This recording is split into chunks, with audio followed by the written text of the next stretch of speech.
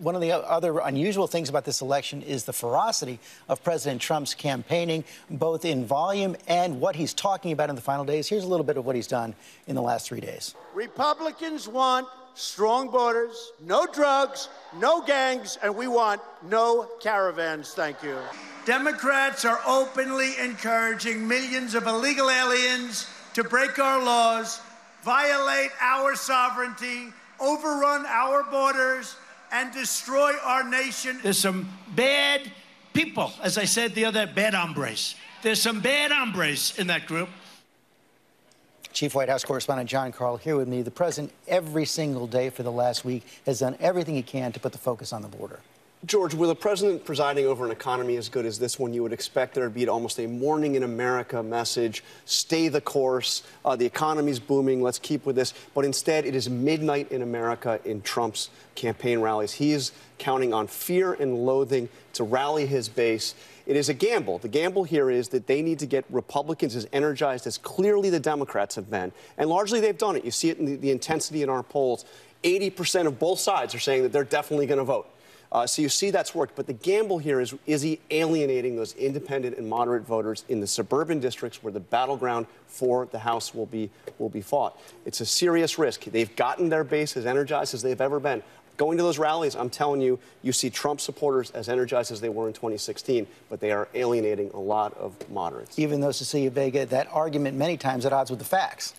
Completely. And in fact, we've seen not just a campaign in the last 2-3 weeks based on fear-mongering, but on misinformation and completely spreading falsehoods. I'm struck by our poll, the number on immigration, how it ranks in terms of important issues for people. 6 out of 7 issues. That hasn't changed despite President Trump's repeated hammering on this issue. So it really has the potential to backfire. Martha Raddatz, one of the things the president hasn't been deterred by is sort of a pushback from the military. Now, 15,000 troops heading to the border. The cost could be up to $200 million by the end of the year. General Mattis is going along with it, not so much former leaders. Definitely not. Some former leaders, including the former chairman of the Joint Chiefs of Staff, Martin Dempsey, who tries to stay out of politics, couldn't help himself this week, tweeting, "Our men and women in uniform are better trained, better equipped, and better led so they meet any threat with confidence. But a wasteful deployment of overstretched soldiers and Marines would be made much worse if they use force disproportional to the threat they face." They won't. I think that was kind of a, look, guys, don't pull your guns out if people are throwing rocks. We heard President Trump talk about that. If there are rock throwers coming at them, they will be seen as firearms. He did back off of that, and I have to think someone like Secretary Mattis got to him. Those troops will not follow any kind of a legal order, disproportionate force. Plus, they're back there with concertina wire. And that, just as John and Cecilia are saying, and you were saying as well, it's those images. He is appealing to that base. He's got soldiers down there, the military, and helmets and body armor and concertina wire. Those are the images that his base will see, and he thinks the migrants as well. Let's bring in Chris Christie, Republican, former governor of New Jersey, Trump ally as well. Address the argument that John Karl was making there. Is it wise to be focusing on this when you've got an economy going gangbusters? Well, I think two things. I think one, you see that there's some real division on who gets credit for the economy among some voters. But secondly, George, I think they've made a strategic decision, which is the House is much more difficult for them than the Senate. They have a bunch of red state Democrats who they want to try to get out of the Senate. And I think what you're seeing with the president is he's made a strategic decision that his ability to claim victory on election night will be by adding seats in the United States Senate. And he doesn't want to take the risk of looking like he's trying too hard in the House, because then he may get blamed for losing there. You started out saying they, but this is really being driven by him, isn't it? Well, George, as I've said to you many times over the last 9-10 months, he is his own strategist. And he does not listen to other people generally in terms of political strategy. And you see this from getting involved in Republican primaries early on this year, which you very, very rarely would see presidents do. He's gotten involved in many of them, and a lot of the candidates that we have on the ballot today are because of the president's direct intervention. So he is his own strategist. So when I say they, I'm using the royal they. The royal they. Donna Brazil, one of the things we're seeing, picking up on what Chris was saying about the Senate strategy, are Democratic Senate candidates like Claire McCaskill kind of aligning themselves with the president on this immigration issue. There's no question that she is facing an uphill battle in Missouri, a state that Donald Trump claimed. But, you know, George, if Democrats win on Tuesday, it's because they are campaigning on hope. They are focusing on health care, and they are also trying to overcome the odds in these midterm elections by trying to fuel independents and millennials to come to the polls. We see an increase in what we call infrequent voters who are now more engaged. They're more positive about voting. That's a plus sign for Democrats. But that's the hope with the early vote for Democrats, Matthew Dowd. But one of the things we saw back in 2016 is that those voters didn't come out, particularly Latino voters didn't vote in higher numbers despite the president's rhetoric on immigration. Well, I think this election, like President Trump's presidency, has a whole unique batch of characteristics as we go into the midterm. Our poll, just to touch again on our poll actually looks a lot like 2006. In 2006, the ABC poll said Democrats had a 6-point advantage. They won by 8 points.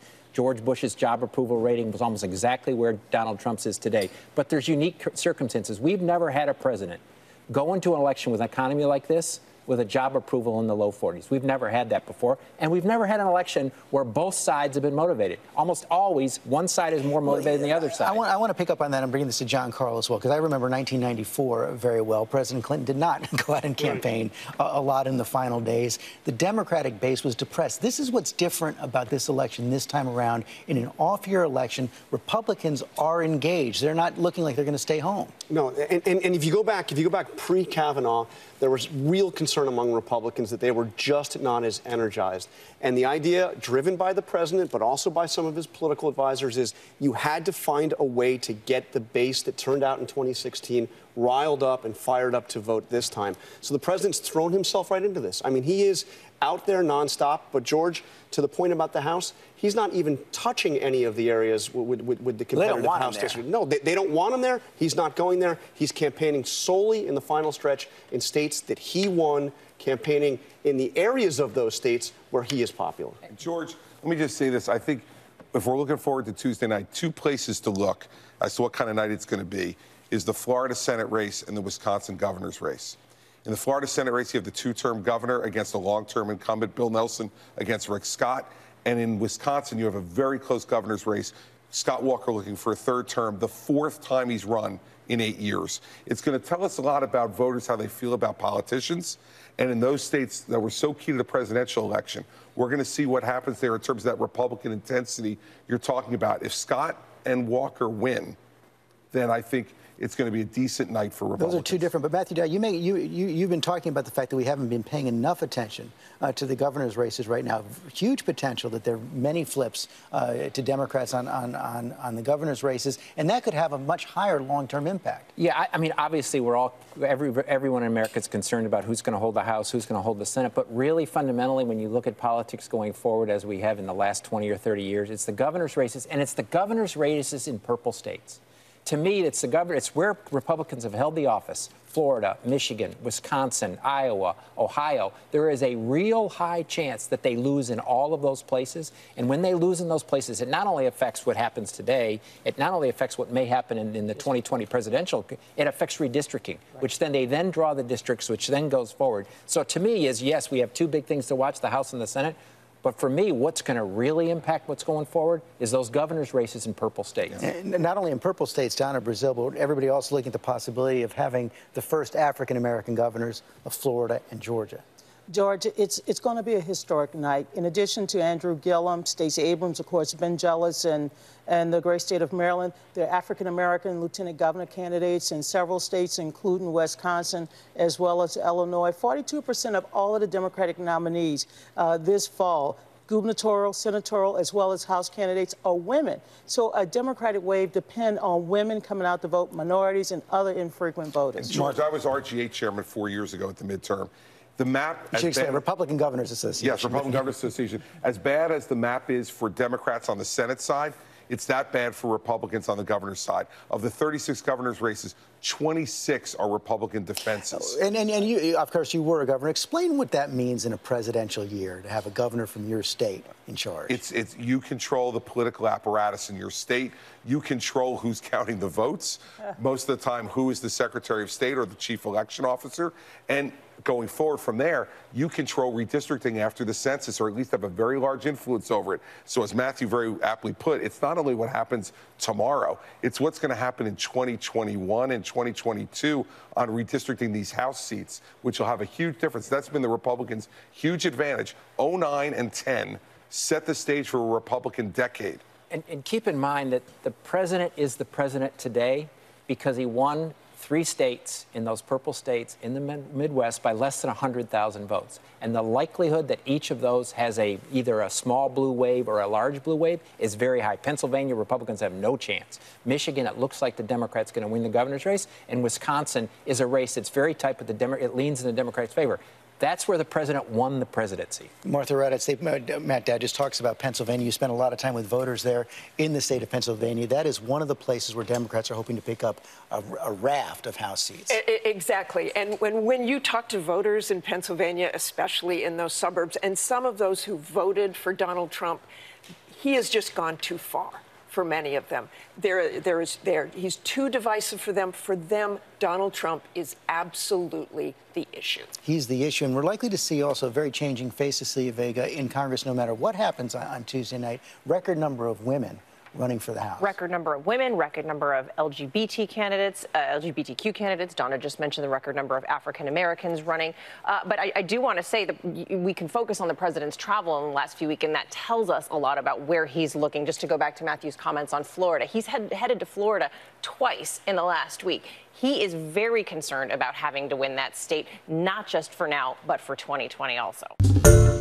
Hi, everyone. George Stephanopoulos here. Thanks for checking out the ABC News YouTube channel. If you'd like to get more videos, show highlights, and watch live event coverage, click on the right over here to subscribe to our channel. And don't forget to download the ABC News app for breaking news alerts. Thanks for watching.